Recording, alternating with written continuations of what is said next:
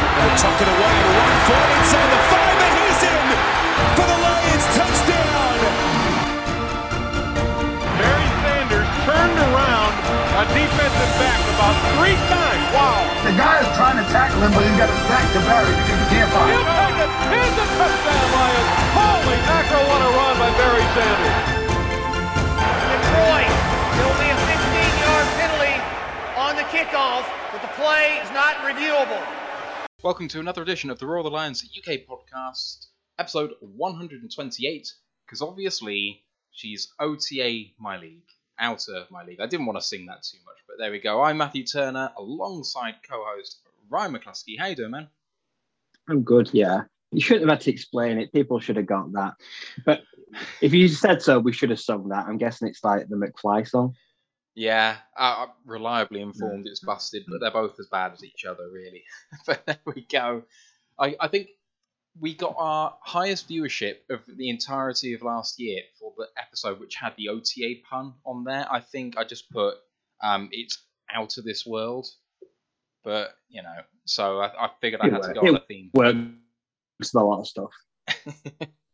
Right, we are going to do, as I've just said then, an OTA and minicamp episode. So we've now come to the end of rookie minicamp, OTAs, mandatory minicamp, some really good stuff to go through. But we do have some news as always. But just want to give a shout out to everyone who's watching along live with us. Got Big Erez and Dan Pask in the Twitch chat saying hello early doors. But if you've got any questions as we go through, please do, because not a huge episode coming up, so if you want us to chat on anything, then please do get those questions in as we go. House 710 on the YouTube chat as well.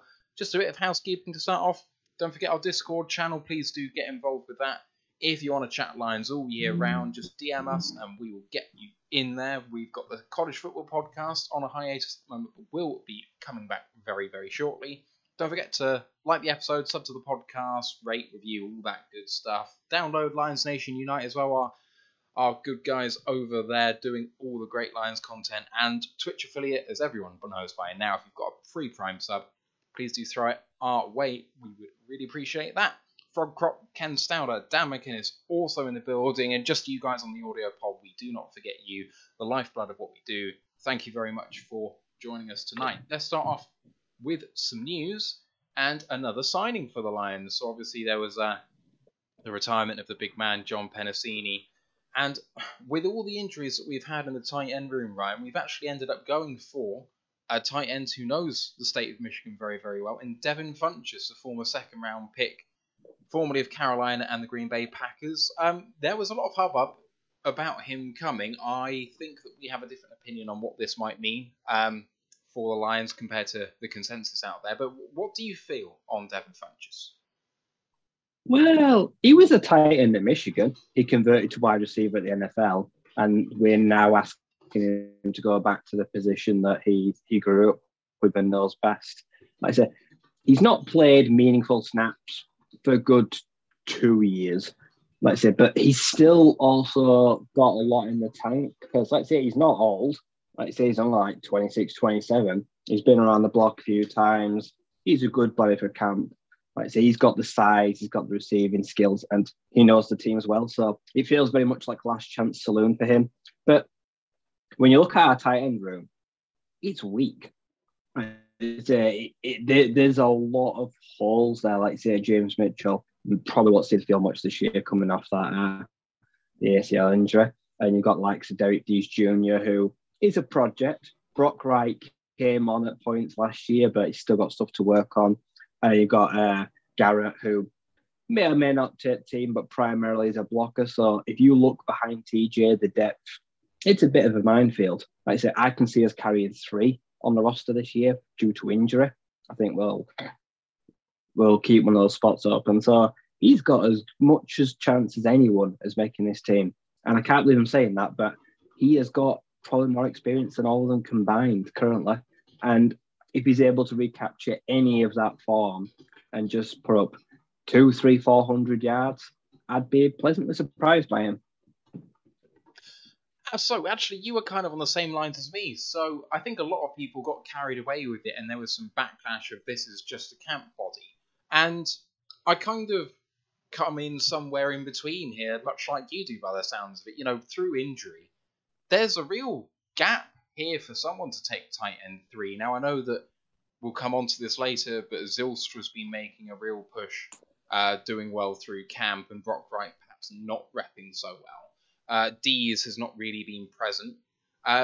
There's room there for someone to come in and perform. And I mean, if you look at how he didn't live up to his second-round pick billing, but he wasn't unproductive at Carolina in his position. More was thought of him, but in 2017, he went for 840 yards and 8 touchdowns. I mean, you don't do that if you're a chump.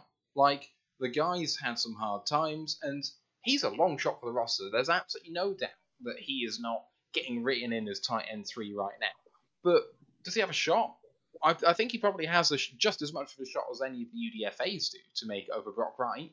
I mean, Brock Wright, very athletic, but he had one touchdown, and it was a good one, but he didn't really show much else. I'm high on him, but Funchess' ceiling has to be higher, right? I mean, sort of a tweener maybe still needs to put on a little bit more weight, but he could do it. We've never really seen anyone of his body type kind of do it. You were kind of hoping that he might look like Jimmy Graham or something like that coming out that never really materialized, but he's still, just turned 28, so there's time for him. Yeah. If you're not called TJ Hawkinson, you currently are a total wild card to make the roster. Any of the tight ends, like I say, not a single one of them has currently earned a place. Even Brock Wright, after he showed flashes last year, he's still battling to make the roster. So he's got, if he comes in and he shows out, he's got to get a spot, or at very least on the practice squad. And he may not want to have to settle for that. He may think he's better than that. But like I say, 28, he's been out the year or the league. He's been on practice squads for a year or two. The clock is ticking. Like I say, so his time, like I say, he does not even want to consider next year USFL, XFL, because he would be a very high profile name. He still thinks he's NFL caliber. And I think it's a good destination for him. Like I say, we've got capped expectations. We're not going to ask the world of him. Like I say, he doesn't have to come in and to light up the scoreboard. He doesn't have to get up hundreds of yards. But if he's able to be consistent and stay on the field and be that possible second in line tight end or third guy, there's going to be very much a role for him. And I can't imagine he's hardly earning much money. He won't be counting much towards the cap at all, I imagine. I mean, the salary details haven't been revealed. I did just double check over the cap. And it's been a little while since we signed him, so I'm surprised that hasn't come out yet. But if we're paying him more than the veteran minimum, I'd be very, very surprised. And at that value, could he turn up and be a menace in the red zone with that ability to kind of line up on the line and block a little bit and be able to release? I mean, it's not unlike Hawkinson, really, in terms of what the skill set brings.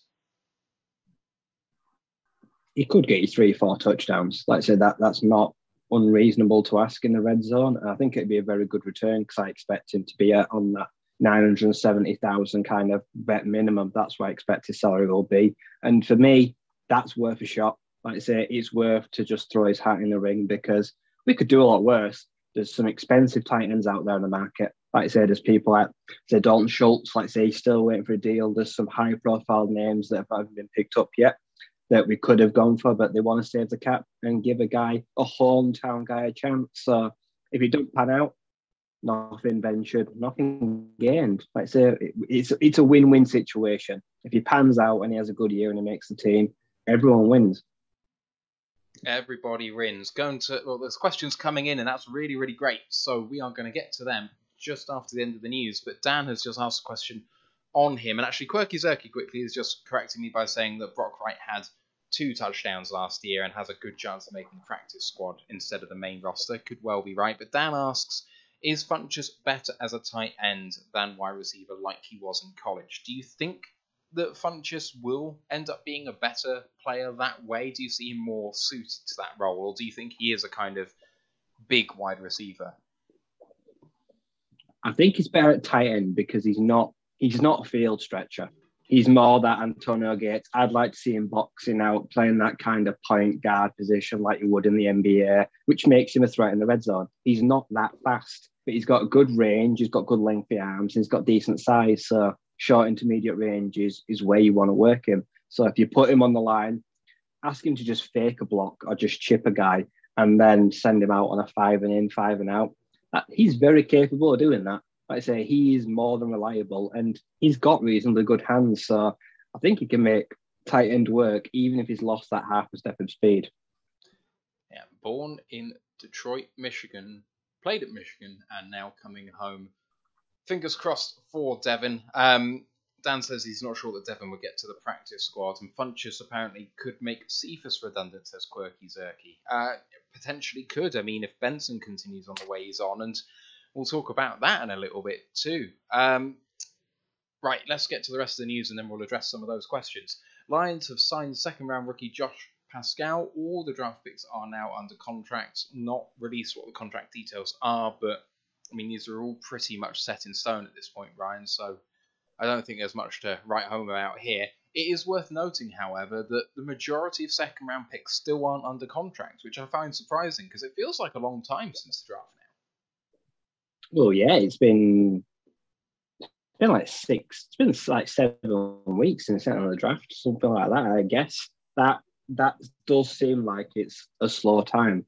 And it's not like they're not high-profile names as well. These are names you want to get tied down because you don't want to fall out with a second-round pick and then end up losing them. So you'd expect them to get tied down fairly quickly.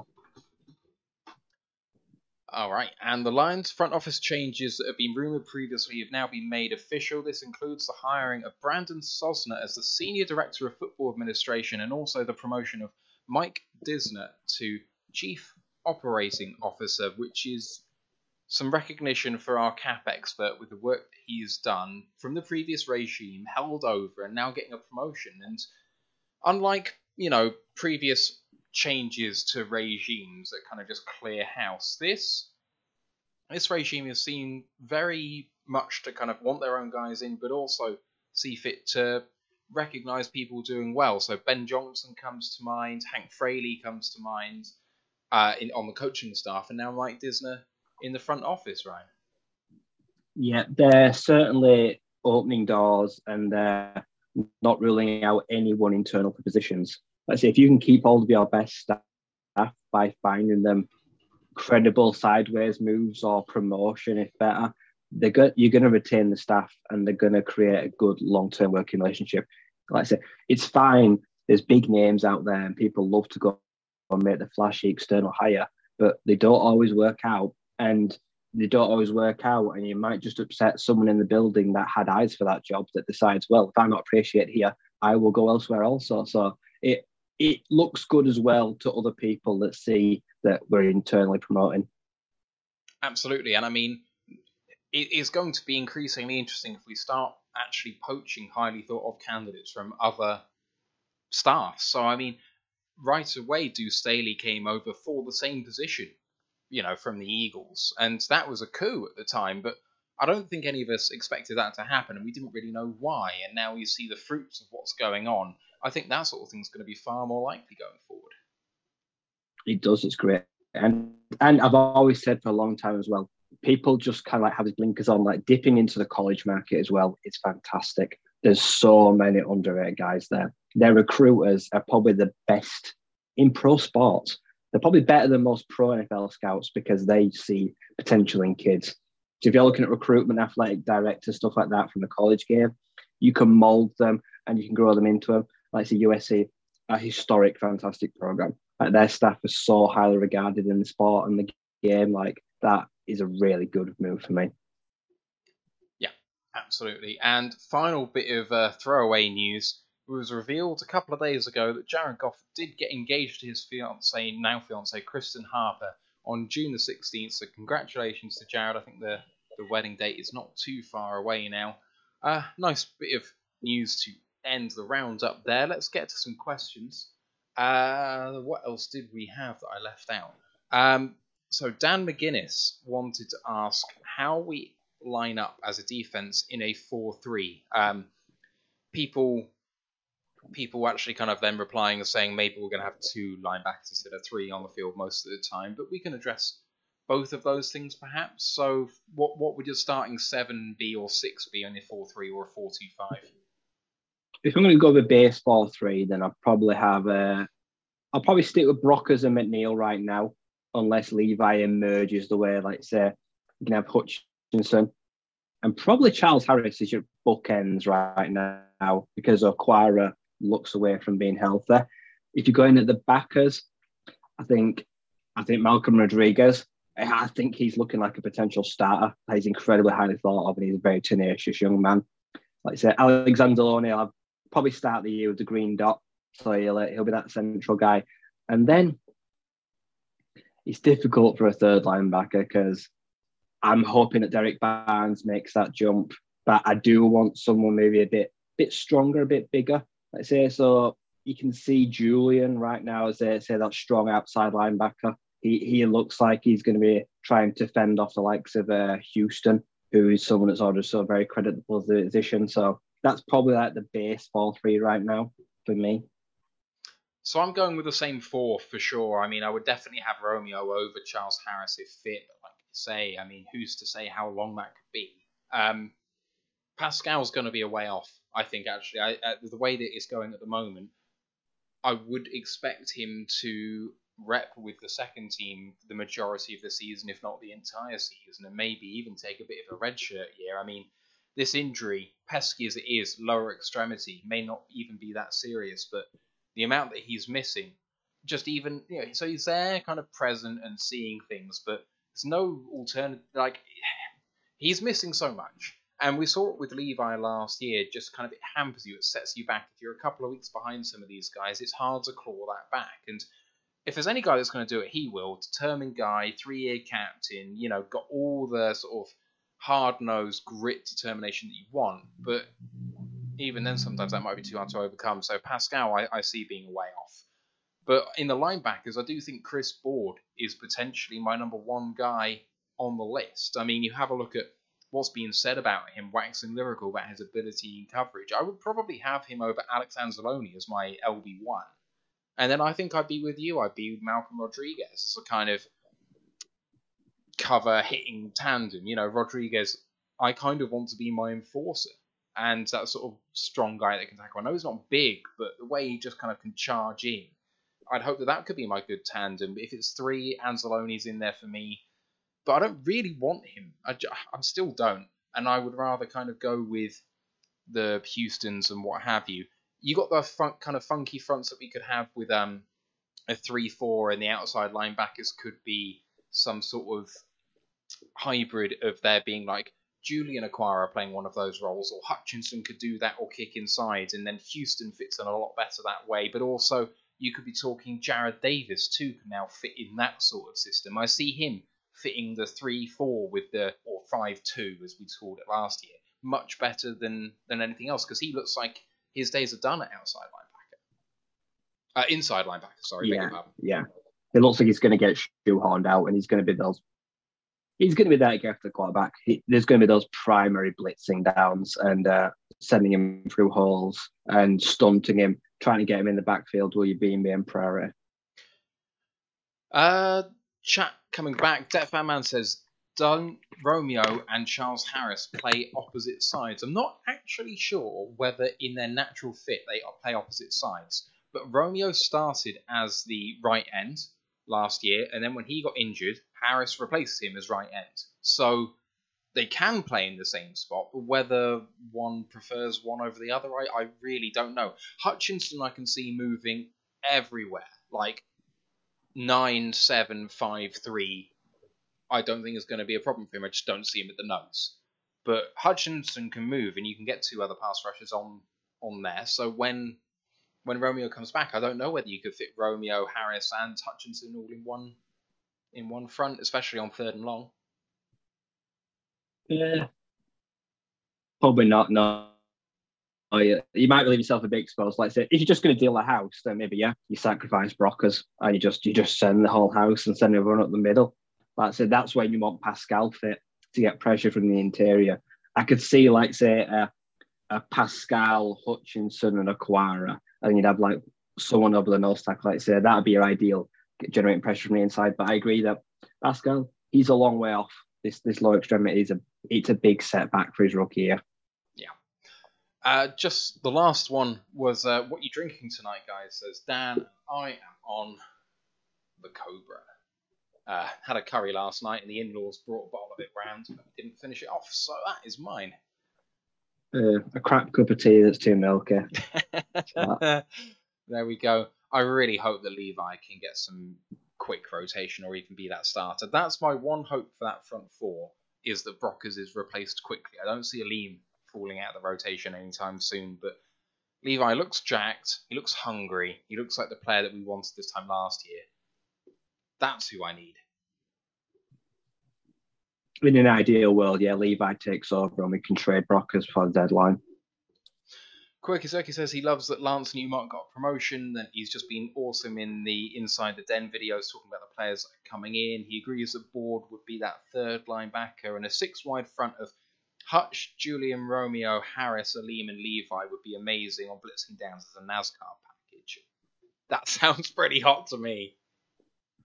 Oh, yeah, if you just want to collapse the pocket. If, let's say, third or fourth down and you just want to get to there, cause some mayhem, that'd be pretty fun to unleash. All right, let's get into our main segment for today, and this is going to be interesting. So we're just going to kind of take this from furthest away up until the most recent time. So we're going to start off at rookie minicamp all that time ago, and just the observations from that, we're going to come all the way forward until OTA week 3, which happened last week. I think finish off last week. So starting with rookie minicamp. Obviously, Jameson Williams and James Mitchell were out. We did find out at that time that James Houston was repping at linebacker, which Ryan Ewan were adamant was going to happen rather than him repping edge. Pascal actually was playing at this time and was repping at defensive ends. There was some talk as to whether he might rep at D tackle or defensive end. Hutchinson, Rodriguez both showing up early. No surprises, perhaps, for you at least, Ryan, perhaps from others about where Houston was, but Rodriguez being that guy, comes as no surprise to you, I think. No, I knew when I saw him picked. Like I say, when he was there a few picks before, I was like, I want him. Like I say, he's an animal. Like I say, he plays above his physical limitations. Like I say, some of the smallest arms in like the league. Like I say, I think he had like the shortest arms in the draft.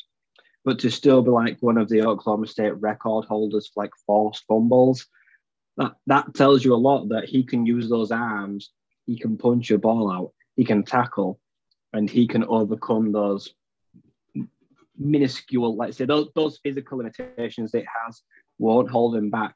And I don't think they're going to hold him back at this next level either, because to overcompensate for that, his tackle angles are much better. He breaks down better. He prepares himself better and doesn't need himself reaching out and trying to grasp at people as they go past him. So he is going to see lots of snaps this year. If he is healthy, he could be a big contributor very quick on his defense. He is the definition of a very low risk and a very high reward.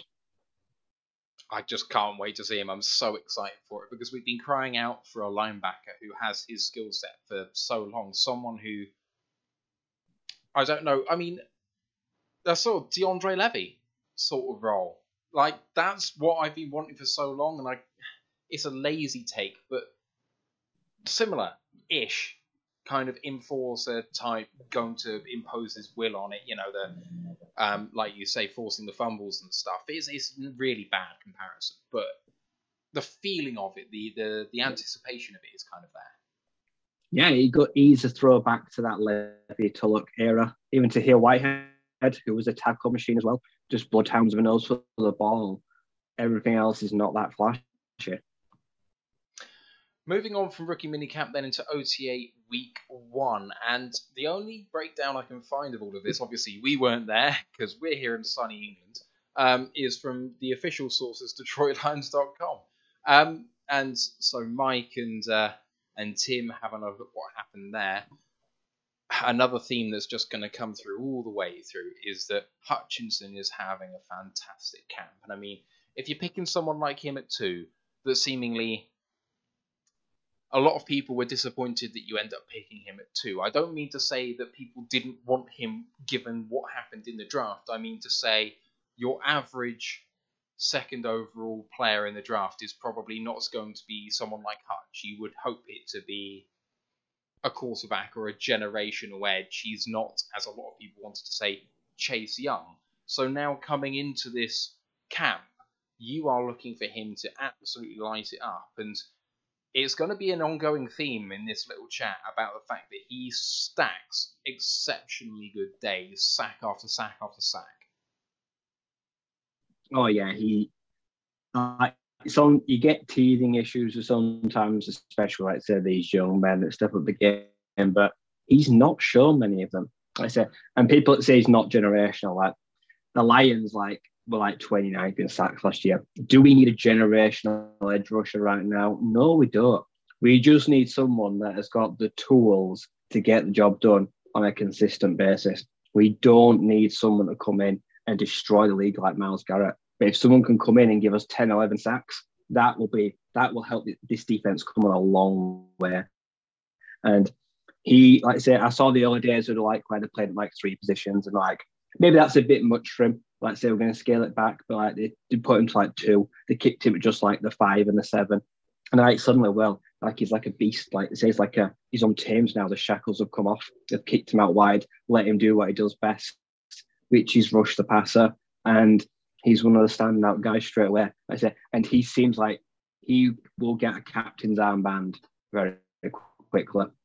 He is a leader. He's one of those men among boys. He's one of those kind of leaders, and everyone is singing his praises already.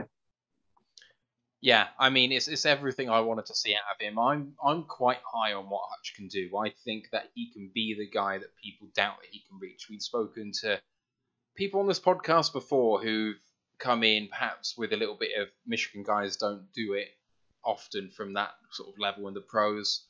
I think he could be the one to buck the trend. Maybe I'm a homer, but it could happen.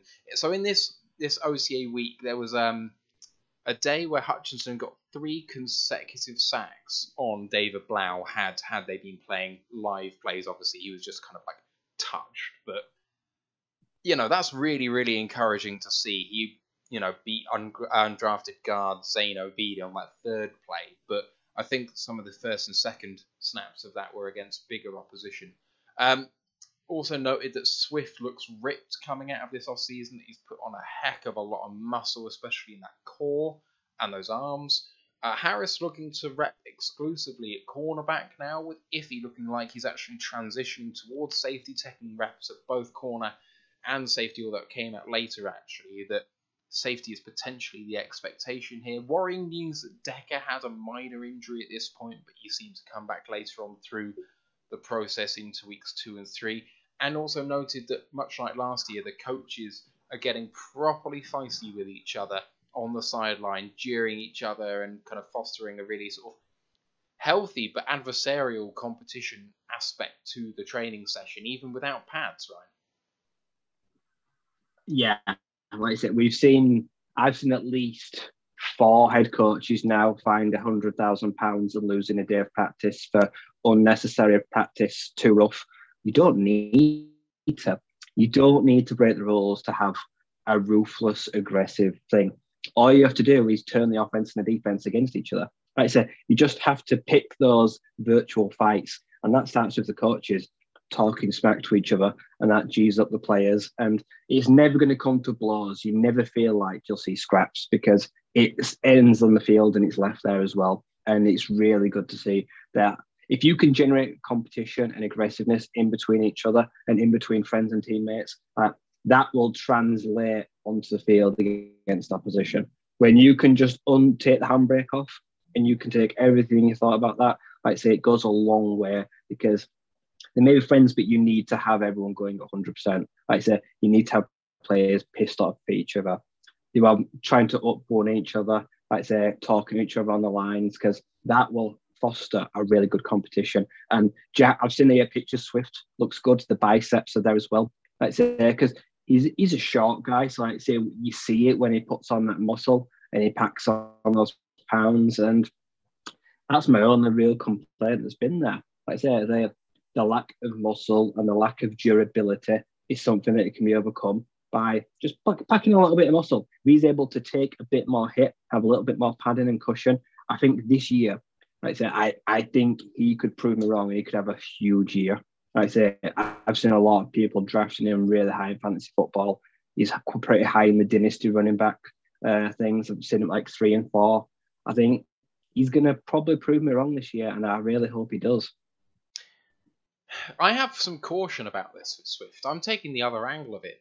It's one of those things where it's going to be a really, really kind of trying to get the right side of this. So Swift, one of the worst running backs in the league between the tackles, but one of the, I think, second best or the best running off left tackle.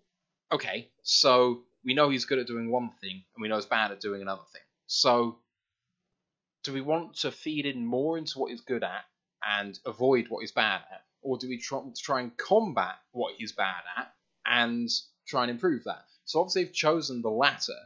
My fear is that him running between the tackles isn't a weight or strength issue. It's a center of gravity kind of balance, contact balance issue, which may not be solved by bulking up. But by bulking up, he might actually be impacting on how elusive he is running off left tackle, because the one thing we can rely on is him to get away from guys. And, does this risk reducing how effective he could be? I think that it could go either way. I mean, I totally buy what you're saying about, he might be a bit more durable now and maybe he does get better at taking contact. But I say there's a risk the other way too. For me, this offense, this team can't succeed until we're able to run between the tackles. And Jamal Williams, like I say, I don't think he'll be here next year. So someone has got to be able to get those second and third and threes. Someone has got to be able to just plow through the tackles and convert the downage. And if everyone wants DeAndre Swift to be what everyone wants him to be, unfortunately, he's going to have to learn to overcome this issue. Like I say, you say it could be a balance issue. It could be the weight offsetting against the height. He does get bottled up and he doesn't make the right decisions. He can get swallowed up at times. For a second round, I think eventually we're going to have to be able to use him, or we're going to have to bump him down at running back 2 and make him that primary pass catching back down and just say, look, we tried. It don't work between the tackles. Let's draft a new running back. And I don't want it to get to that, even though I feel that's how it's going to be. I don't want it to be that. But I agree that if they force feed him between the tackles, and let's just say he does get hurt, everyone is just going to look at the coaches and say, well, we told you so. You didn't play with strengths and you put him in harm's way. So I agree. It's a very finely balanced thing. Absolutely. And I mean, I'll mention this a few times going through too, but apparently Will Harris sneakily is looking very, very comfortable as an outside cornerback. I mean, considering some of the depth that we've spoken about that we have at corner, it may not be flashy at the top end, but there's a lot of people who can do a good job there. And he is repping with the ones and apparently doing quite well with it. Are you prepared this year to perhaps say the words that he might belong on this roster, maybe? Not just yet. I take cornerback playing camp with a pinch of salt, because when you're going up against your own receivers, you know their tendencies, they know yours. I don't necessarily buy into what I see on the field with these matchups, because their competition, they know each other very well. Like I say, I'll be willing to say that if he succeeds in pre-season, I have to see him in game play to be convinced. Now, when we're talking about, say, cornerbacks and safeties, like I say, everyone was talking about Jeff moving to safety, but no one seemed to give much attention to Ife, who has got that long, rangy body that could make a very solid addition on the back end. And the safety room is pretty weak, so I kind of like it. I can see him starting the season on the depth chart as an official safety. Like I say, because if you add Ife in with, like, say, you've got Walker, you've got Deshaun Elliott, and then you've got Kirby, and then you throw in there, I think that definitely does help, and it does leave another body at cornerback. I'd say, because then you can probably get the likes of Jerry and AJ a little bit more snap time as well that they've probably earned if they're going to work on the slot and work their way out. So that may work best long term. Yep, definitely see that. Bigger as 70 asks, will the Lions, for Swift this is, have him try to prove his inside run game, or do you think it's just something that will be added in to show the defense something? I think we both are saying that we want it to work as a between the tackles thing, right? We don't think this is just all for show. No, it's got to work. If between the tackles, if we can't run the tackles between the ball this year, then you can expect that we'll be a running back will go in the first round next year. We will take someone like Bijan Robinson next year if we cannot run the ball between the tackles this year. Like I say, it's not for sure at all. It's the chink in his armour, and it's got to be improved on.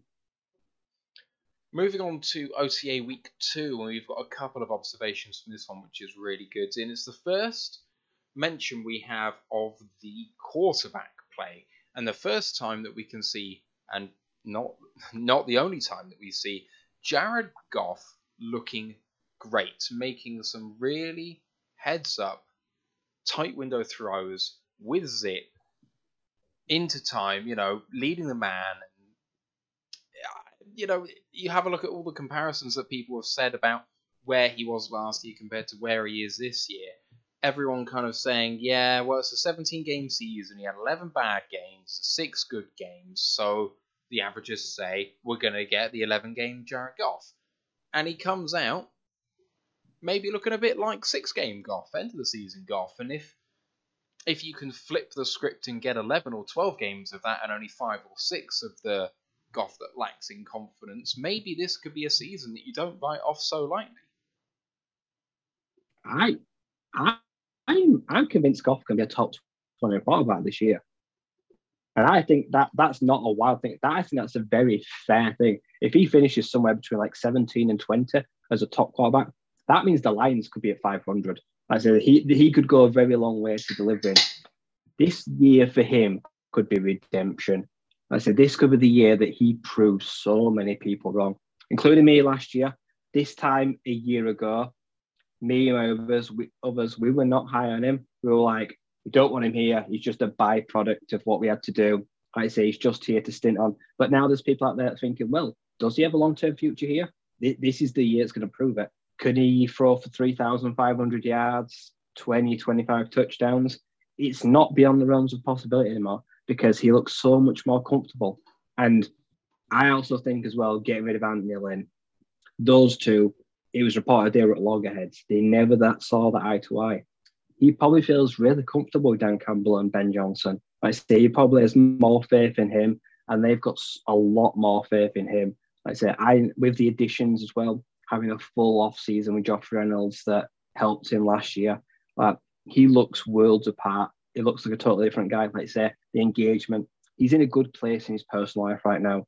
A year ago, there was a lot of turmoil. Like I say, the fallout with the McVay, how their relationship broke down, shipped to Detroit. He probably had doubts back in his mind, but right now he can just play free-flowing football. And you don't have to worry about any of that crap anymore. Yeah, 100%. I still am convinced he ain't going to be the guy when it's all said and done. I think that he's got enough in him that if he plays at the best version of himself all the time, that he would be one of the best quarterbacks in the league. We have seen him do it. But even at his best stretch of play, we haven't seen him play at the top of his game consistently. Even at his best. So, in his best stretch. So to ask him to come in and do that now, I think is rich. I want a top 10 quarterback, and I'm not prepared to compromise on that. And if Goff comes in and does, top 15, then that's fantastic. That's really good. I fear that means that we give him another deal. And I don't know if I want that.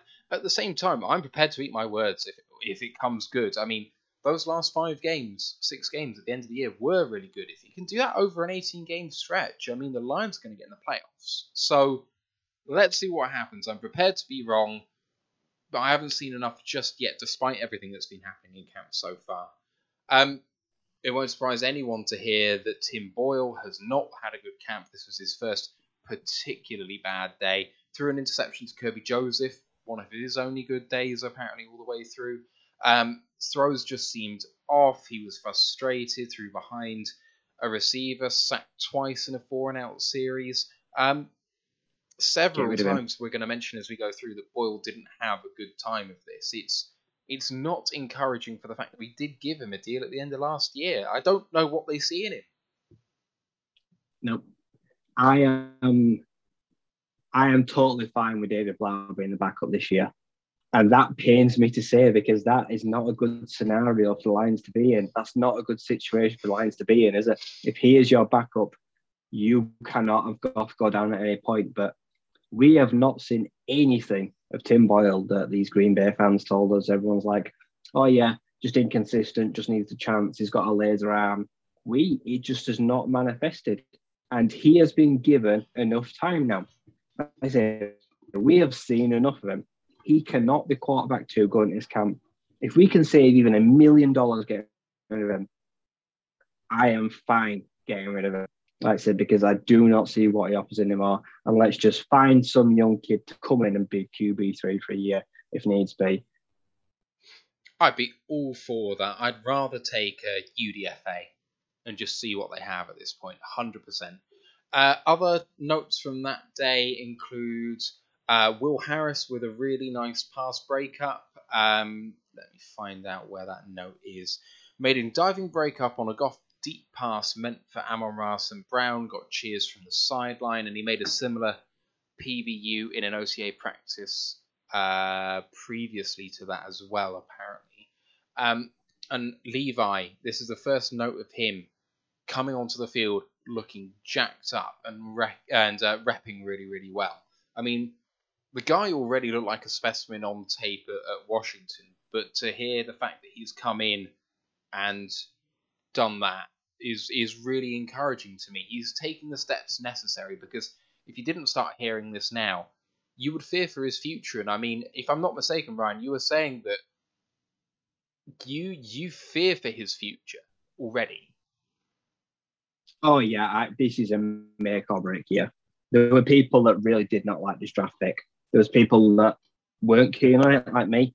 Like I said, he gets the benefit of the first year, but now, like I said, Brockers is now getting a bit long in the tooth. They're going to expect for him to come off the field, just play those occasional snaps in this year. So Levi is going to have to go in.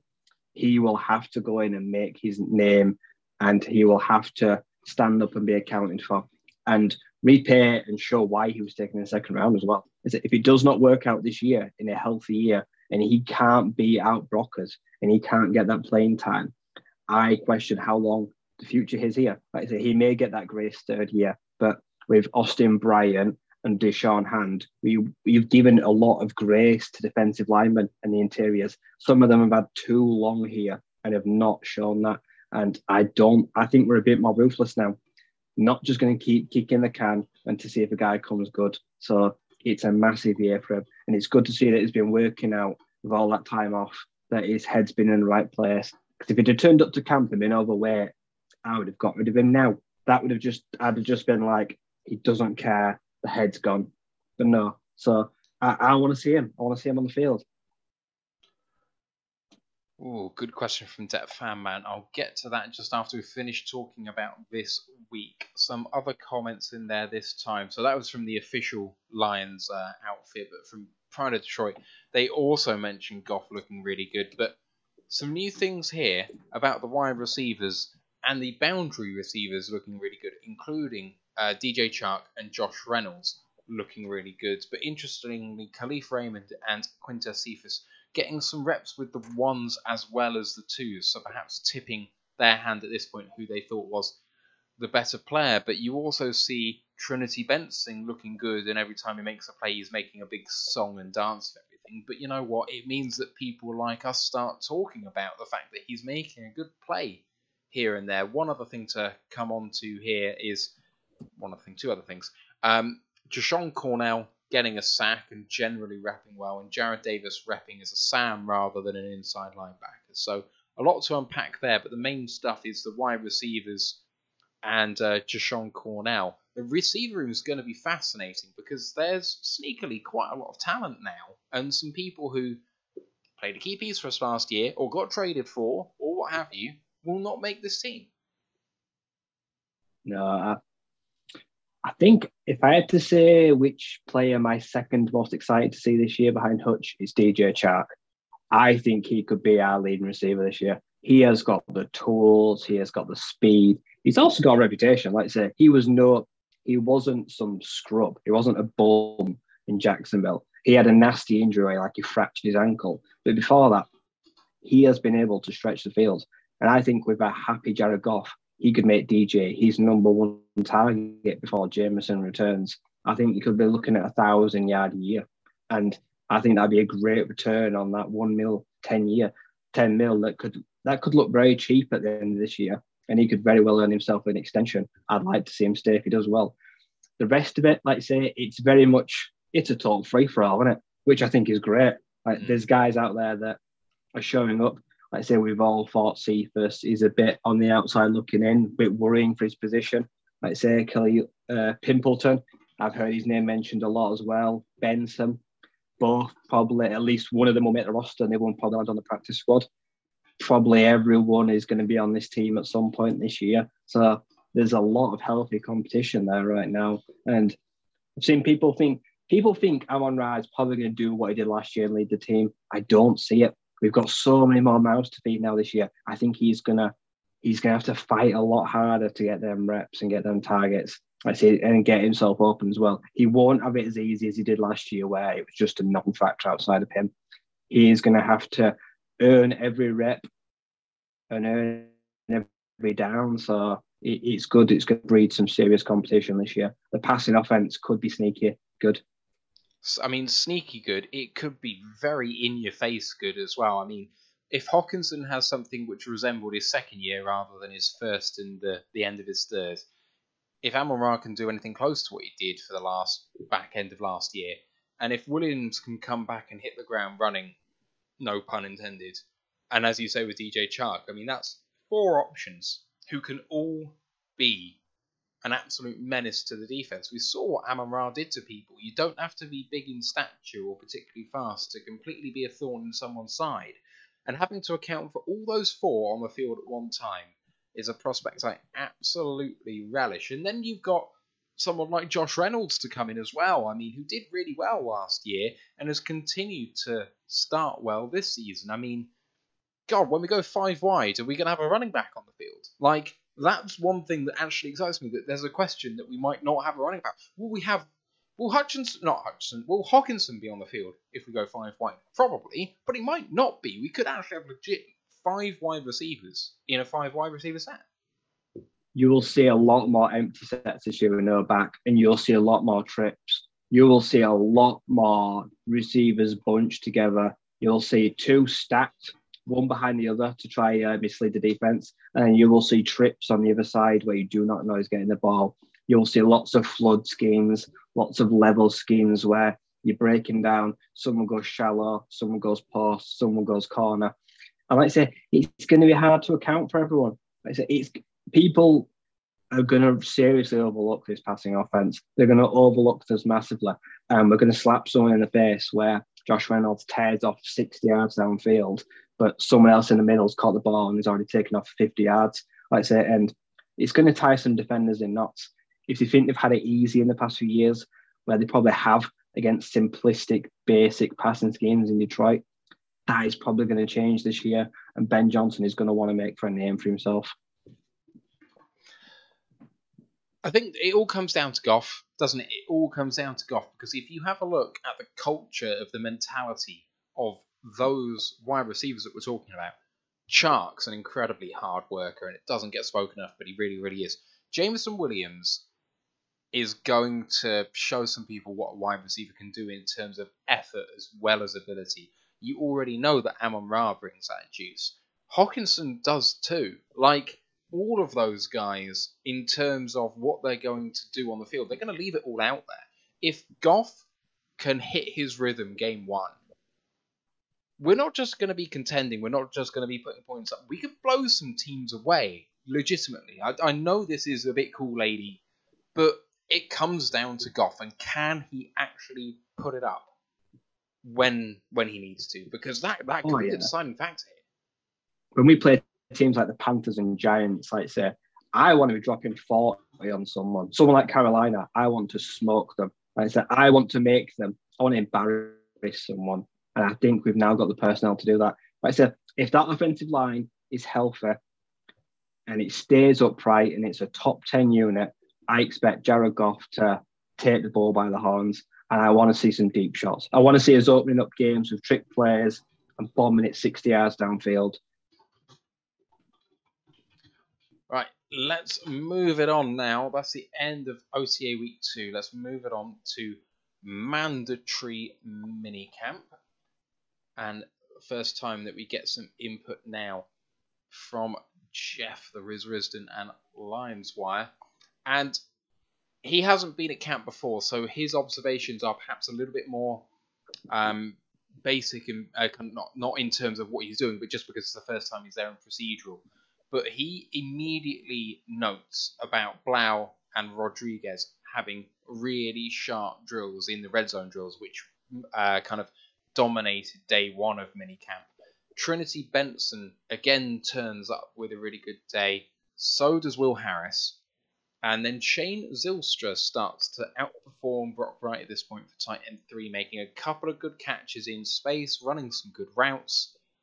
It's a really interesting thing to hear, considering Zylstra came onto the team late last year, made the team, did okay, then had that horrific injury. I was convinced that was his season done for this year, and he's already back and kind of making someone who I had high hopes for this year maybe not look quite so good. I do think that Wright should be worrying about his position on this team because it ain't going to be a given, but interesting to hear that.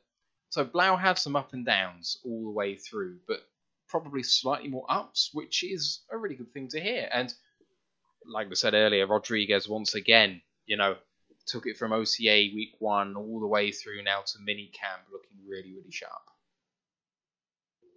Yeah, like I said, Blau is a good system quarterback, and like I said, he knows the Lions in and out like the back of his hand.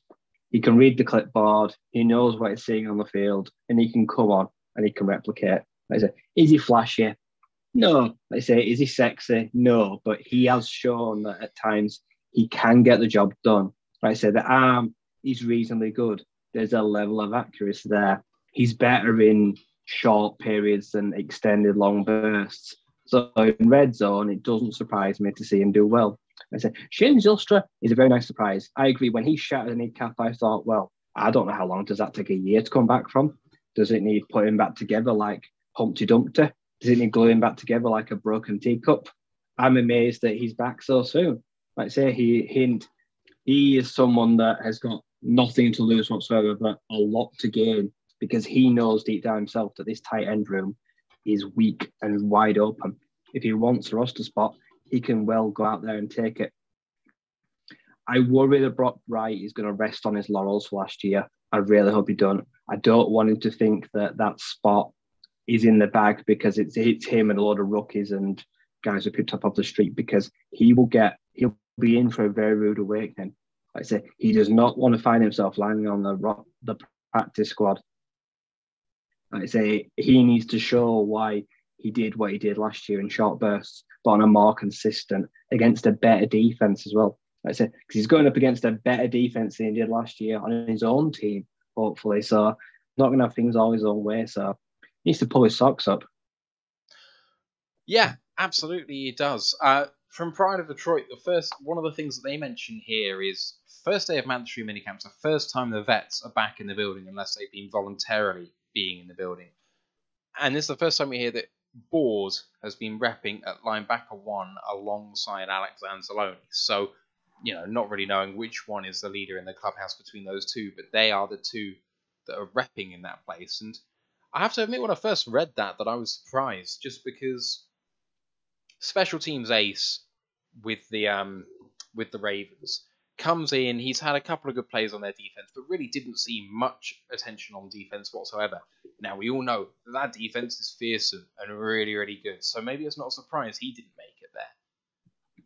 But that lack of experience kind of had me saying maybe some people who spent time in this system are going to rep ahead of him day one. But he comes in, having had no other time in the building, and he's immediately in there as linebacker one over Barnes, over Rodriguez.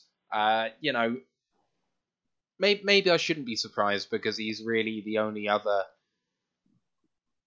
not established vet, but just guy in that room who perhaps knows a bit of what he's doing, is a bit more worldly, especially coming from that system. I don't know whether, were you surprised hearing this initially? I was, yeah, because there's the kind of always that stigma where we saw it with JRM, and like great special teamers usually don't make good football players. Usually, if you're great special teams, it just does not translate to live play. Like I say, you're kind of pigeonholed into that position, and we've seen it now with Mike Ford, JRM, D Virgin, Miles Killebrew. Like I say, we tried to make them football players and play every down, and it just didn't work. But if the Ravens have missed a trick on him and didn't give him playing time that he may well have deserved, or he's just buried on a depth chart that had players like Patrick Queen and some real studs in Baltimore, that their loss is our gain. Like I say, if he can bring some experience and he looks like he's ready to step on the field and he's learned a thing or two, because he's been around the block right now, like it could be a really pleasant surprise. Like I say, Josh Woods, like I say, he wasn't that experienced in Chicago, played a lot of special teams, and those 4 or 5 games last year, he looked pretty good at times as well, like you say. So there's guys out there that can be buried on depth charts and just shooed into special teams that come to a place like Detroit, see a hole that they think they can fill, and suddenly find themselves being that guy at the position. Like I say, linebacker, I've said before, he's my biggest worry. But it could also be the position that surprises me the most. Like I said, the bar for me is really low. So it could rise above and they could slap me across the face and say, well, you shouldn't have doubted us. 100%. Linebacker is one of those rooms that could be terrible and it could be really good, and we just have absolutely no way of knowing until we see some live play. So I'm counting down the days until preseason gets here, man, and we can actually see something. Let's have a look at day 2 of mandatory minicamp now. And it's the first mention of Savion Smith at cornerback. So it was a day of a bit of a 2s and 3s on this day.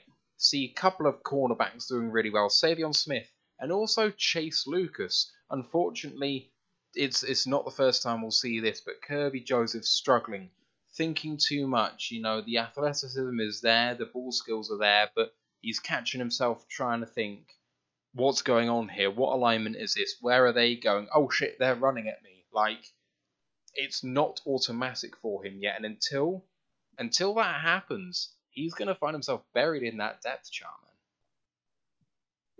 Yeah, a 1 year real starter, like you said, at the Q, so it's to be expected to have teething issues. Being a safety, let's say, and diagnosing everything you see in front of you, where everything goes at least like 20% faster and like maybe 30 miles an hour quicker, is probably very daunting. Like I say, a cornerback, defensive back is the hardest adjustment for me at any level. To go from college to pros at defensive back, you'll either sink or you'll swim. So I'm not surprised to see him, like I say, because he can't now just rely on that supreme athleticism and the ball skills, which you could have done. That they helped him very much at the Orange, but it's going to take a little bit more than that. So it's going to take a bit of time with him, but I'm still thinking that he's got what it takes. Just needs the game to slow down for him there. In the cornerback room, another room that is vastly wide open, like I say, Chase, Savion, who was on the practice squad last year, wasn't he? I think, yeah, he was around, like I said, last year, like Nickel Roby Coleman. So he had some good guys to learn off last year. Like I said, we are stacked with young corners again. Like I say, it's going to be a really, there's the veteran presence above them. He's still on like 27, 28. Like I said, there's no one out there that's that old. So it's certainly going to be fun to watch the corners compete against each other, because that is another proper battle for playing time. And any of them could emerge as that cornerback 3 between Jeff and Armani. So it's going to be really fun to watch in pre-season because they're all going to get tons of playing time. Tons of playing time, but one guy potentially who's feeling the pressure at this point is last year's UDFA and starting nickel corner AJ Parker. He was struggling with the quickness of Khalil Pimpleton and Tom Kennedy, and that is not a sentence which is going to fill a lot of people with hope. I know that this time last year we were talking about the fact that who's this guy? You know, he just transitioned from outside corner where he looked really bad to nickel and actually won the job at this point last year, or kind of coming through this time last year. This time around, I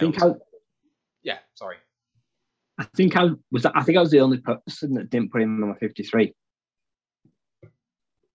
And I remember everyone going like, "Oh, Ryan, like, oh, why have you done this? That's so bad." But I thought, like, I saw his play last year, and I just thought he has been shoved into a role he's not ready for, and he made the plays. Like, don't get me wrong, he was there. He got those tackles for loss, like 3 or 4. He had a good year. He played really well. But then I thought, is he the long-term future at nickel cornerback? No, he's not. Is he going to struggle when the pressure starts to build, when people suddenly know who he is, when people are talking about him taking over that role full-time? Yes, he will. Like I say, and Khalif Raymond's very fast, but if you're struggling with Tom Kennedy, that is really worrying. No disrespect to Tom Kennedy, but he won't be on the team this year. There's no way I'm carrying him. Like I say, he's not good enough. So you should not be struggling with a part-time guy like him that is very limited athletically. So AJ's in a lot of trouble this year. Like I say, he can't. People want to see him on the team, but you can't just go off what you saw last year. Like I say, this is going to be a much different side and hopefully a lot healthier side. He's going to struggle to make the team. So everything, this is like his rookie year all over again. Yeah, it really is like his rookie year all over again. I mean, the thing is, you've got Mike Hughes coming in, who looks like he could play that role. You've got Will Harris, who played some time there last year. You've got Jerry Jacobs, who could easily transition into that slot role. Jeff Okuda has been mentioned as someone who could play some time there. Ife Melifonwu could also play some time in that position. So you have a look at the reps he's going to take. If he doesn't win the starting job, he's going to be out because other people can back it up. You know, he isn't versatile enough to play safety or outside corner. But the other guys will play multiple positions. His lack of versatility means he needs to win the job, or I think he'll be on the practice squad. I was someone who joined you. I was pretty sure I was, but I just wanted to double check. Only 2 people out of the 4 of us voted for him to be on the roster, and he got in on a playoff. But I think me and you were aligned on this, thinking that he's in trouble. Looking at the rest of what happened on this particular day, Blau had a bad day and Boyle had a good day in a switch of fortunes from the previous day. Jashon Cornell had another sharp day, getting another sack. I think that makes his 2nd or 3rd in camp so far. Josh Johnson struggled at wide receiver as the only mention of his name that we see, although I note that on the Detroit Lions podcast for Reddit, Riz actually said that he does not think that Josh Johnson will survive long, even on the 90-man. So that's a bit of a shame, with a few people hoping, this podcast included, that he might be able to show up the rapid wide receiver from Tulsa, if I remember rightly. Otherwise, Craig Reynolds clearly repping at running back 3 and looking great doing it, producing highly with the absence of Swift and Williams from actually taking reps on this particular day at mandatory camp. So, 2-year deal for Reynolds, and while he's by no means safe given how much we're paying him, you would hope that he might be able to take a stranglehold on that RB3 job. More. I expect more of him. I want to see him take a stranglehold on RB2, because, like I said, Jamal Williams won't be here next year, I don't think. Like I say, he's playing on this final year. Someone has got to emerge as that guy to replace him and do some of the short yardage and have those big plays between the tackles. And I want Craig to be that guy. So I want to see him eating into Jamal's snap count this year. So he is primed for a very big year. So it's good to see him getting the ball early and taking snaps while the veterans get eased in. Jashon Cornell, he's a surprise. Like I say, it's a pleasant surprise. Like I say, when you look at how he started his time here, got picked in the draft, got suspended for PEDs. got an injury and you thought, well, he doesn't fit this ethos we've got here. He won't last. Like I say, to have him still here on the team now is quite a big surprise. So to see him making plays comes with that big rap as well, because like I say, he was in a higher state product. So he ain't no small fish. Like I say, he ain't from a small pond. Like I say, he's used to being on the big stage. So he's someone that might possibly have something to play as a small part role rotational guy this year. So it's going to be interesting to see, because this is his first real year. Like I say, he basically lost that whole year. So he's kind of starting again. So it's kind of interesting to see what he brings to locker. Like I say, 'cause he's a pretty big guy. Like I say, he's physical, he's long. So I'm kind of excited to see what he can bring to the table. He was another one of those guys who kind of just fell because of injury issues, but he was extremely productive when on the field in college. I know that he was as kind of similar to what we've heard before, or like you say, with Austin Bryant and other similar people to Sean Hands, who, you know, if he'd had an entirely healthy college career, might have been a first or second round pick, but because of what happens, he wounds up in round 7 with us. And, you know, at the end of the day, he doesn't actually end up doing much for the first 2 years. I know that Ant is baying blood for him, you know, saying that he's gone and there's no point here. So I'm sure he isn't actually saying that, but, you know, he's just kind of lost hope in him.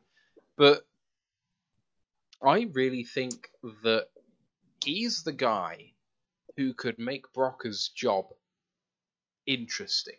Because if Cornell starts playing at a consistently good rate, suddenly you've got Levi, Pascal, and Cornell who can all play that role. Do you then really need someone like Brock? Because I know a lot said about his veteran voice in that room and that it's useful to bring players along. He's played with some elite players, you know, the coaching side of it and whatever. But we ain't getting rid of Pascal. We ain't getting rid of Levi at this point. But Brockers is someone who could go. And I do think at the moment there's probably a fight between Cornell and Demetrius Taylor to make this roster, and I think one of them will make it. But at the end of the day, which one of those is going to make it to the practice squad? Maybe both.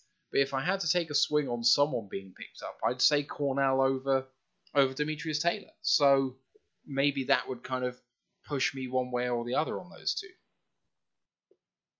I think defensive tackle it's a strong position. I say even losing John, there's still a lot of bodies there. Like I say, and there's guys as well that we see year in, year out that seem to rear their heads. Like I say, like Kevin Strong. There's no doubt at some point this year probably gets picked up for a week. He's probably active, gets cut again, or be around. Like I say, we always have those kind of bodies we keep as well. So there's people out there. It's another strong defensive interior. Like I say, it's a lot of young guys that are clipping at the heels of a veteran who would probably be fine being released or being traded. It wouldn't hold it against anyone if they decided we want to go down the young route. No, it won't feel any pain towards it. Quirky Zerky has said Cornell will be DT4 with Aleem, Levi, and Brockers if he stays healthy. Absolutely. Depends where you put Pascal. I really think his future is going to be at DT rather than defensive ends, but that's just me. I don't know if anyone else is buying that. Dan had a question on Jamal Williams that I didn't address at the time. I want to come back to now. You were saying that it's unlikely we have him beyond this year, and he's just challenging on this point. Why can't we re-sign Jamal Williams? We can, but for me, it'll come down to money. Jamal Williams, like I say, he looks at the production and looks at himself, well, he won't stay here on a team-friendly deal because he's at that age now where he doesn't have any allegiances to Detroit. Sure, we picked him up and we gave him this nice 2-year deal, but that don't mean if he has a good year that he'll agree to stay here on the cheap. He might be actually, no, I want to cash in. Like I said, if he's doing really well at the trade deadline, Jamal Williams is a big trade candidate as well. If someone goes down as a starting running back, a team that needs a running back, Jamal Williams could very much get the phone call with Craig Reynolds chipping in as well. So he's also could be moved on mid-season as well. And I know people don't like to move players on, they don't like to trade the big names, but Jamal would be a guy to watch. If a Super Bowl contender lost RB1 before the deadline and they field the call, he'd probably want to move on. I mean, it's a second round pick that, you know, you might get a comp sixth for. If you get any comp picks at all, I expect the Lions to be buyers in this coming off season, next off season, and not get any comp picks at all. So I'm not banking on comp picks. And I mean, it depends where the Lions are too, right? If an RB1 goes down and Swift hasn't shown he can run between the tackles, that puts the premium up on Williams, and I expect him to stay if we're in the hunt. But, you know, if we look like we're kind of meandering towards 7 and 10 or 6 and 11 or something, then yeah, absolutely, the people are going to be on the market for him. I think it's one of those things. I've seen no indication from Jamal Williams that he is particularly motivated by money. That's the only thing I will say is he seems like he's here for the good vibes as much as anything. I think he wants to feel appreciated by a team. Now, obviously, some of that comes monetarily, but if he plays well and is offered a similar deal to what he's on right now, I don't necessarily see him turning it down. If he's in a productive situation where he enjoys the amount of snaps he's getting and he likes the culture, I could see a re-signing happen. But I think it's just unlikely. Like, the value of running back is depleted. We have Swift, who's around for at least one more year after that. We've got the 7th round rookie Jermar Jefferson, who has played well when he's actually been given a shot. We have Greg Bell, who seems to be doing quite well in camp. He might make the practice squad and jump up. Craig Reynolds, you're hoping will take that RB2 spot. I'm hopeful of that as well. There's not depth at his quality. I'm not going to say that there's depth at his quality, but the ability for them to improve and rep his ability through this season is definitely there. Yeah. It's not a position that I am throwing money at anymore. I said, because you just seen time and time again, teams get burned. If he asks for 1 year and $7 million, I'm not giving him it. I say, because that is $1.5–2 million more than I'm willing to give him. And it don't sound like a lot. It sounds like I'm being tight and short-fisted, but I agree. I want to be a spender next year. I want to do a New England style. I want to go get some big ass names. So I want to save the cap. So Jamal Williams, I will not be re-signing him unless he goes out this year and just blows Swift out of the water. And that could absolutely happen too. I'm not ruling that out either. Quirky Zerky's just reminded me that his name isn't Netflix anymore. He's been upgraded to Hulu, and I'm sure Netflix execs all around the world are shaking their fist at was it Deuce who gave? I think it was Deuce who gave him that name. It's just hilarious to me.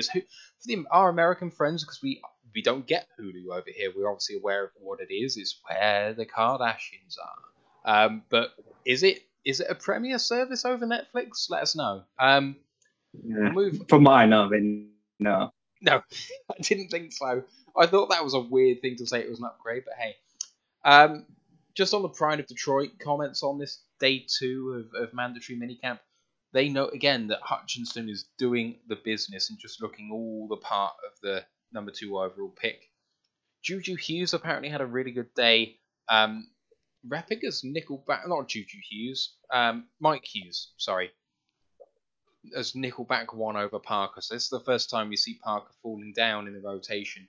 Joseph had another bad day, and Chase Lucas had his second good day in a row. So your guy from Arizona State, Ryan, making a name for himself. Someone who, because the cornerback room is so young, and because he's going in as the rookie, but also the oldest man in the room, really needs, he's not the most athletic guy.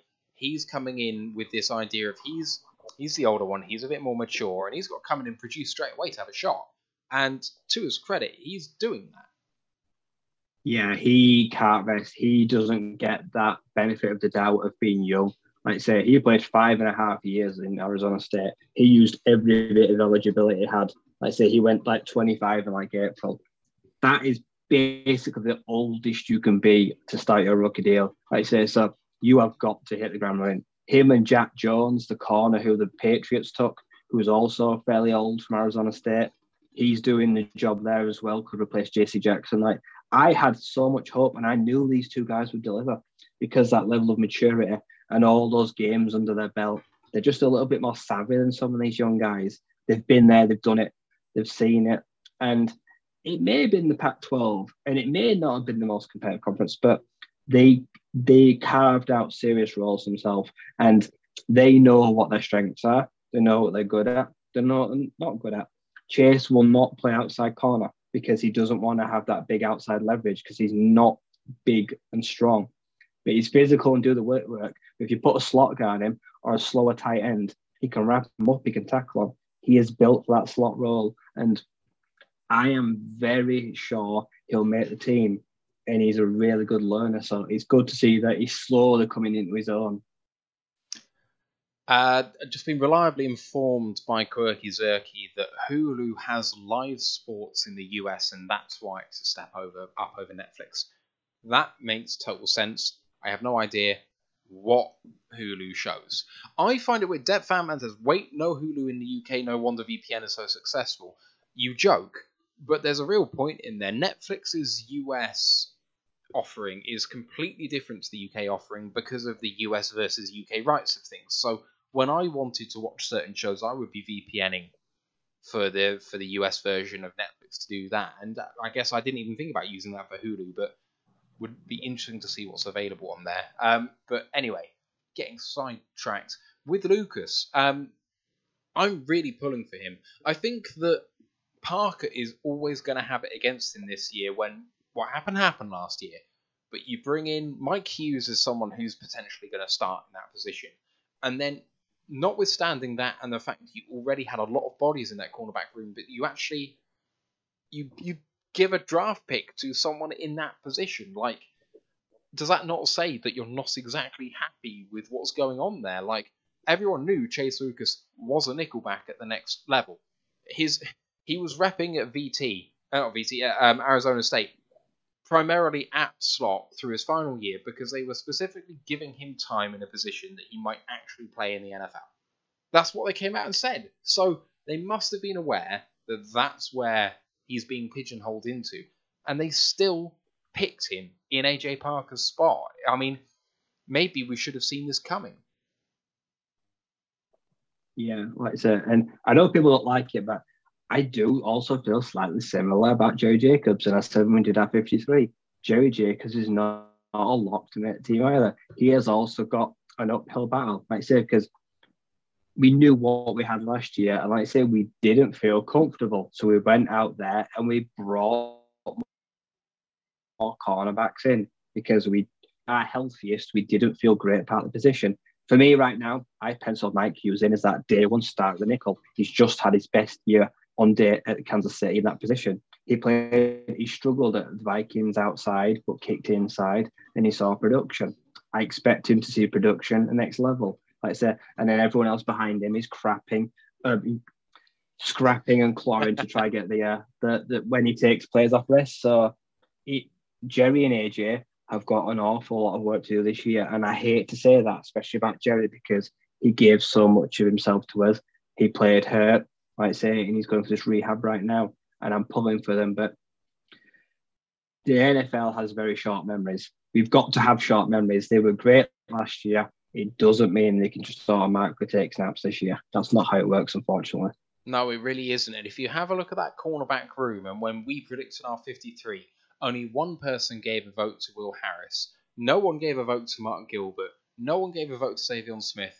No one gave a vote to Bobby Price. These are all people that are going to have a look in this year as well. So the competition isn't just coming from these high-value guys that we're talking about right now, but it's all the way down. These guys are going to be competing for positions. There's going to be people who might not make the practice squad, who will make 53-man rosters in other teams.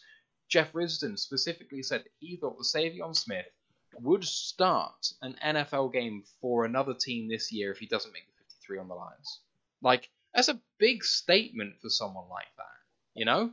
So, corner's one of those sneaky deep rooms that we have. I guarantee we'll get rid of a handful of guys this year that don't clear waivers, don't revert to the practice squad, and they go on to play at least 10 games elsewhere. And that it'll just be another real case of frustration. Like, say, like we passed on them and they went and they did a job somewhere else. It happens every single year, and it will be the cornerbacks. It will be the cornerbacks. All right, moving on to the final day of mandatory minicamp. What do we got? Jared Goff having another really, really good day. Jeff Risdon notes that there's a lot more pre-snap motion involved in this offense right now, and Goff looks very comfortable with it. I don't think we should be that surprised by that, because pre-snap motion and air raid offense was what Cal was about, right, in college. That is what his offense looked like. And if, as has been mentioned by offensive coordinator, pass game coordinator, head coach, that they have gone back to Jared Goff's history and trying to tailor the offense to what he's good at, pre-snap motion should not surprise anyone. No, and bringing it back and then look at the recruitment as well. Trinity Benson will flourish in an RPO offense or pre-snap motions, a jet sweep, let's say, things like that, where you take the slot, you move them across the offensive line, you make the defense move, and then you go right back at them. Like I say, that is what Jared Goff's bread and butter will be. When you unsettle the defense before the snap and you get fast guys, the ball in the hands that are already moving, and he doesn't have to think too quickly about what he's doing, or he already knows where he wants to go. That is how it'll time. Like I say, everything last year was too slow. Like I say, the players did not get to the field quick enough. We did not get to the ball out the hands quick enough, and then players did not develop quick enough. So now everything has to be at tempo. Like I say, it's still got to be simple, but we've got to get the tempo right, and that'll start, like I say, and you will see motioning when everyone's a unit. Those false start penalties, they will cut down as well. Like I say, we'll see people on the field getting the ball in the hands. Like I say, Jameson Williams, this will work wonders for him, because this is all about his game, his movement, confusing defenses and taking strikes across the field, dragging defenders away from where they want to be. And it's going to be a really big part of the offense. Amon-Ra, Khalil Pimpleton, those smaller, faster guys, you will see them shifting all over. Like I say, you'll get them moving around to running back. Like I say, there'll be trick plays, which opens up the whole playbook as well. Like I say, when you motion offense and the defense thinks they're not going to see, that's when you see trick plays. You'll get flea flickers. You'll get things like that. A lot of tunnel screens where you get big guys out and blocking them because you have pre-motion screens. It's going to be the new look offense this year. Things are going to be probably quite a lot different. Very different, and I can't wait to see it. I know one of the things that we were talking about for the first half of last year was, I thought Amon-Ra was going to be doing jet sweeps. Why aren't we doing trickery with him? That's what he's come for. So the fact that this is on the table now is really exciting to me. Other notes from this day, Juju Hughes is looking great as well. Demetrius Taylor and Khalil Pimpleton did really well, and Blau also had another day where he repped better than Tim Boyle, writing for me on the wall with Tim Boyle at this point. But the first note here about Demetrius Taylor, and I mentioned before about the fact that he is in that conversation at DT. I know that Ant is super high on him, and you're quite high on him as well. He's another guy who's this sort of like tweener, right? He's not going to be a natural nose, and now Penasini is gone. Yeah, sure, I buy him at DT, but I do worry that there isn't really someone who can come in and replace Aleem McNeil. If we do play some 3-4 or kind of 3-3-5 or something to that effect, who can anyone really play this nose tackle position apart from Aleem right now? No. I don't think we have an heir apparent or a backup nose tackle right now. No one that I would feel comfortable propping up an offensive line. Like I said, that is a worry. That is the only gaping hole that John has left behind. Like I said, you would probably shoehorn Brock as the inside right now instead of giving it to Demetrius Taylor. Like I said, that would be a big worry to me. All right. So that ends... we did bring in, I think, Kaminsky. Would he be the backup nose tackle right now, that John Kaminsky we brought in? I think he's had experience playing there with the Falcons. Yeah, I think you're right. But again, he's another guy that I think is super athletic and a bit tweenery. I don't see him as a pure nose either. I think the thing I saw about him is he can line pretty much up anywhere on the line. But I don't really see that as an aspect I want in a nose tackle.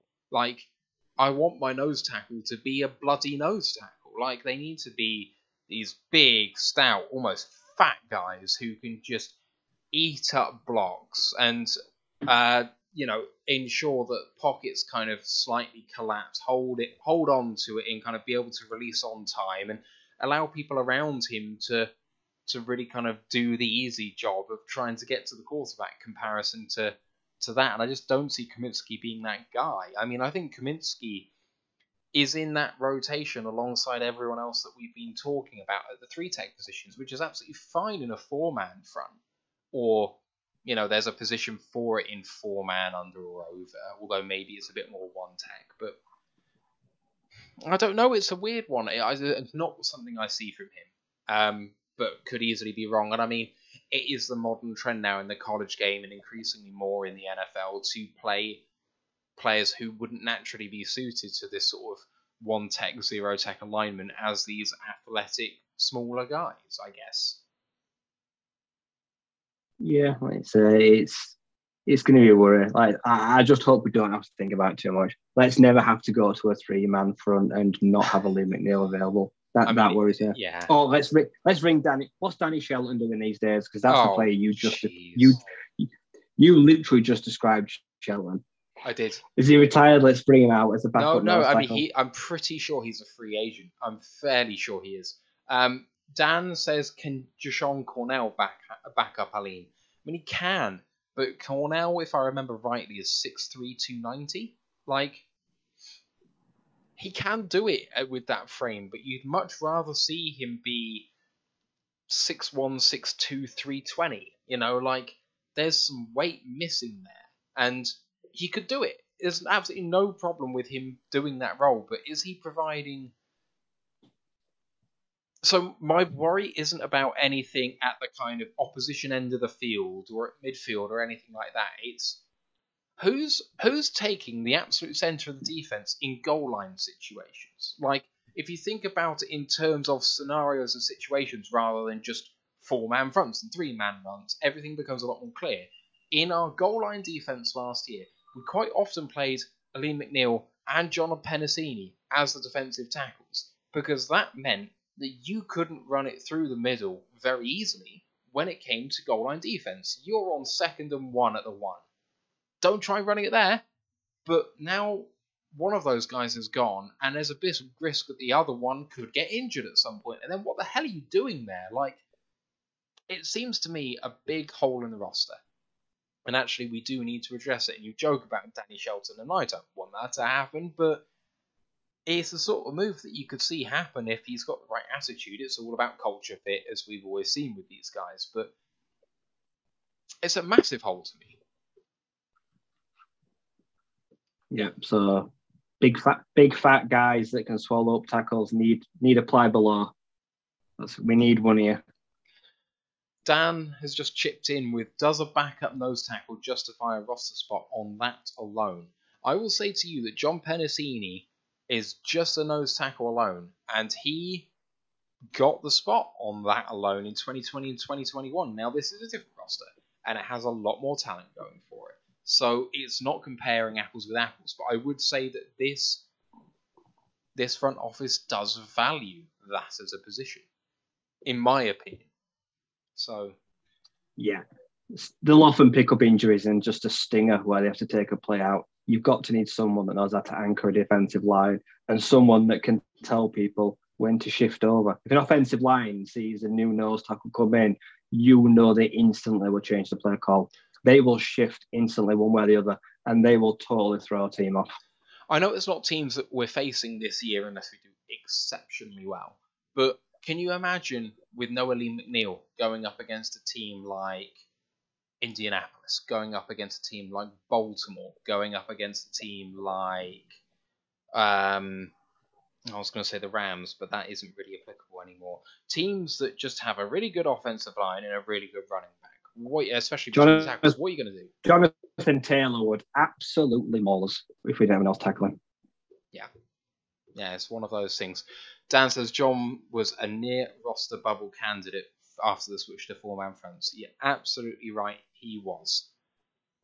It's one of those difficult things, but I would have backed him to have made it because at the end of the day, so I say at the end of the day too many times, I'm going to annoy myself. Excuse me for that. We're looking at playing something like 4-3 under as our starting base defense, potentially. And a 4-3 under is going to see what a 9, a 5, a 1. No, get this right. A 9, a 5, a 1, and a 5. Does that work? 9, 4, 1, and 5, something like that. That's going to necessitate someone being able to play the one tag. And I know that it says we're transitioning to a 4-man front. I still very much believe 3-man fronts are going to be a thing. It's just going to be 10% of the time, 15% of the time. But we're going to be able to want to do that in situations. And I just feel like it's an important position. Quirky Zerky says, Penasini couldn't penetrate the line while even Brockers can. Agree to disagree on Michael Brockers. But there we go. Takeaways from that week in minicamp was that Board was really impressive in coverage. That was the only unique thing I saw in there, but Board repping exceptionally well at linebacker. Moving on finally to OTA week 3. Vets were excused from this, but 2 did turn up anyway in DeAndre Swift, which came as a surprise given how endurable running backs are. And Penei Sewell was also there trying to get some reps in. No other vet of note I could see was present. And once again, Malcolm Rodriguez gets rave reviews from Coach Shep, and Lucas having another good week to finish up camp. At the end of the day, there's some very, very... At the end of the day... Oh, dear Lord, sorry. There's some very clear winners in this overall off-season stretch. It's still only early and there's a long way to go. But for me, Rodriguez has to be out there as someone who's really won in this process. Chase Lucas has to be someone who's really elevated his stock. I would say that Board has also done really well. Benson has come out of absolutely nowhere to be viable. I think we all thought that he was like wide receiver 10 at this point, and he's kind of come up into that sort of spot where he could make it. Blau, I would say, has really put himself in the quarterback 2 situation, and just generally the wide receiver room as well, I think have done really, really well. Finally, Jared Goff has had the camp that we thought he would. I say finally, Hutchinson is Hutchinson that we thought he would be. What do you think, Ryan? What's happened for you with camp? What are you happy about? What you said about? What do you want to see from the rest of this off-season program? Like I say, I think it's easy to see who the losers are. Like I say, I'll go with that straight away. Like I say, Tim Boyle, big loser. I'd say Brock Wright is definitely a big loser as well. Like he's fallen back to the pack, unfortunately. Like I say, and then you got Jerry and AJ. They're also getting swallowed back up into that group as well. So there's some definitive losers there. But like I say, the clear winners. Like I say, Malcolm Rodriguez, one of the biggest winners. And like Board, the linebacker group in general has probably surpassed expectations so far. Jashon Cornell, like I say, getting more playing time, getting more reps at that interior defensive line. Pascal, not his fault, but he's a big loser as well. Like I say, he's falling behind. Like I say, he's going to have to do a lot of homework and catch up. But we don't know when that's going to be or how long this injury is going to be. It could be one of those years where you just kind of write it off as, like I say, that real theoretical red shirt. So the things like I say I want to see. Swift, that's going to be one of the keynotes to watch throughout the camps and the pre-season as well. How just heavy we're running the ball, what the percentage is running between the tackles, what is it passes outside of the lines, getting into run routes, like what kind of shift and balance between pass, run. Are they going to try and lean on him a little bit more? They're going to let him do what he does best against even their wishes. So it's going to be interesting to see. And then, let's say Reynolds got snapping at the heels of like Sever, Williams, and the forgotten man, Jamar Jefferson. Like he's going to have to at some point, because we've not really heard his name called, and that's sad and kind of worrying. I'm hoping in pre-season he's just going to emerge, because we're not going to carry so many backs this year. He needs to put his stamp on his claim now. So he's someone that I want to see more from. All right, that brings to the end our chat on this off-season program. If you guys have any questions, you just want to get in at the end, here's your chance. I will just kind of go through the end little bits here. Actually, Ryan, do you have anything you want to get off your chest just before we kind of wrap things up here? I think I'm getting some off my chest. I think I'm going to swallow my pride and admit that maybe Trinity Benson is going to make the 53. And I know I absolutely hated that and I detested it. Maybe Brad Holmes was right, and maybe that 5th and 7th was a pick. Maybe he's going to contribute in some factor this year. And I kind of hope he does. I said, because I was so adamant against it, and last year looked like such a write-off. He looked like a total throwaway. To hear his name called is important. Like I say, it says a lot about we didn't just throw away capital that's seen as throwaway picks on a guy that can't make any impact here whatsoever. And Gareth Davies is the one player I'm still umming and ahhing on. I said that I think I'm just going to have to get over the previous stint here and just accept that maybe now he's a totally different guy and they see something in him that we've never seen. He could be the one player that makes me look really stupid this year. He could literally just dispel everything I said about him. Could be. It could be. Dan asks, what are your favourite camp battles coming up? Why don't you pick one?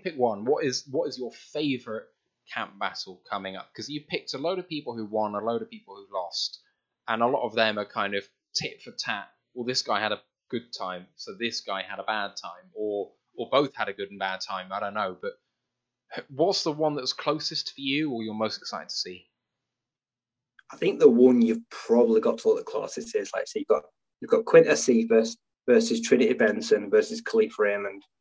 They can't all make the team, and they don't all offer the same thing. You have to weigh up, is special teams a factor worth keeping Raymond for, even though we just gave him that short little bit of money? Like I said, one of them is going to have to emerge. Quintus Cephas, if he wants that crown back as wide receiver 4, he has got a really long way to go to earn it. Those guys are going to be really, one of them is probably going to be a really big factor in the offense this year. Like I say, while people are getting healthy, while people are learning the playbook, because they've all been here before. So they're not slouches, and they're all basically veterans now. So those are the guys I'm watching for that wide receiver depth. Do we carry 6? Do we carry 7?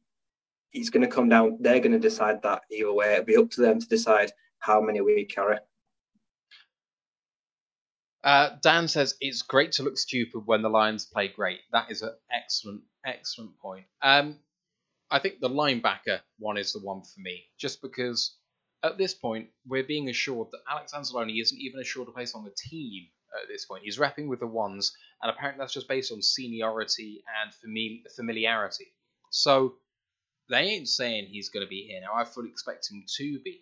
But when you hear how well Sean Dion Hamilton did through camp last year, and the fact he was LB1 potentially at some points, you got Josh Woods that you mentioned, Malcolm Rodriguez, Derek Barnes, Alex Anzalone, Chris Board. That is an absolute mess of a room where pretty much any 4 of those 6, I think, could come good. And then underneath that, you've got Anthony Pittman and Natrez Patrick, who could do something. So it's one that's the most up in the air for me, but also the one that could be the most transformative. I know that linebackers are maligned because the value of the position is low. But what people miss in that analysis is the value of the linebacker position is low because the difficulty of playing it is high. And what that means is most people look bad doing it, so it doesn't really matter who you have there. The difference being that if someone actually comes good for you, it completely transforms what you can do. And I guess I'm pinning my hopes on Chris Board and Malcolm Rodriguez for that, because Anzalone's ceiling is right where he is. Derek Barnes, I'm worried. Yeah, I'm worried about Derek Barnes. Now, we need to see improvement this year. He has got to show a lot more this year. If he struggles this year, it's like Hangman. You got the B, you've got the U, you've got the S, because we did trade up for him. Don't forget, like I say, it may have been like a 4th rounder, but we gave up capital to go and get him, and he would have still been there. So they've put an awful lot of faith in him. Yeah, I just worry, is this all too much for him? Is it too big for him, this role? they were going to shoehorn him into a starting role, and it could be detrimental to him. So he is someone that has got to prove a lot of people wrong, because there was some ugly play last year, and he does not get that grace period this year. He's going to have to fix some of those errors. 110%.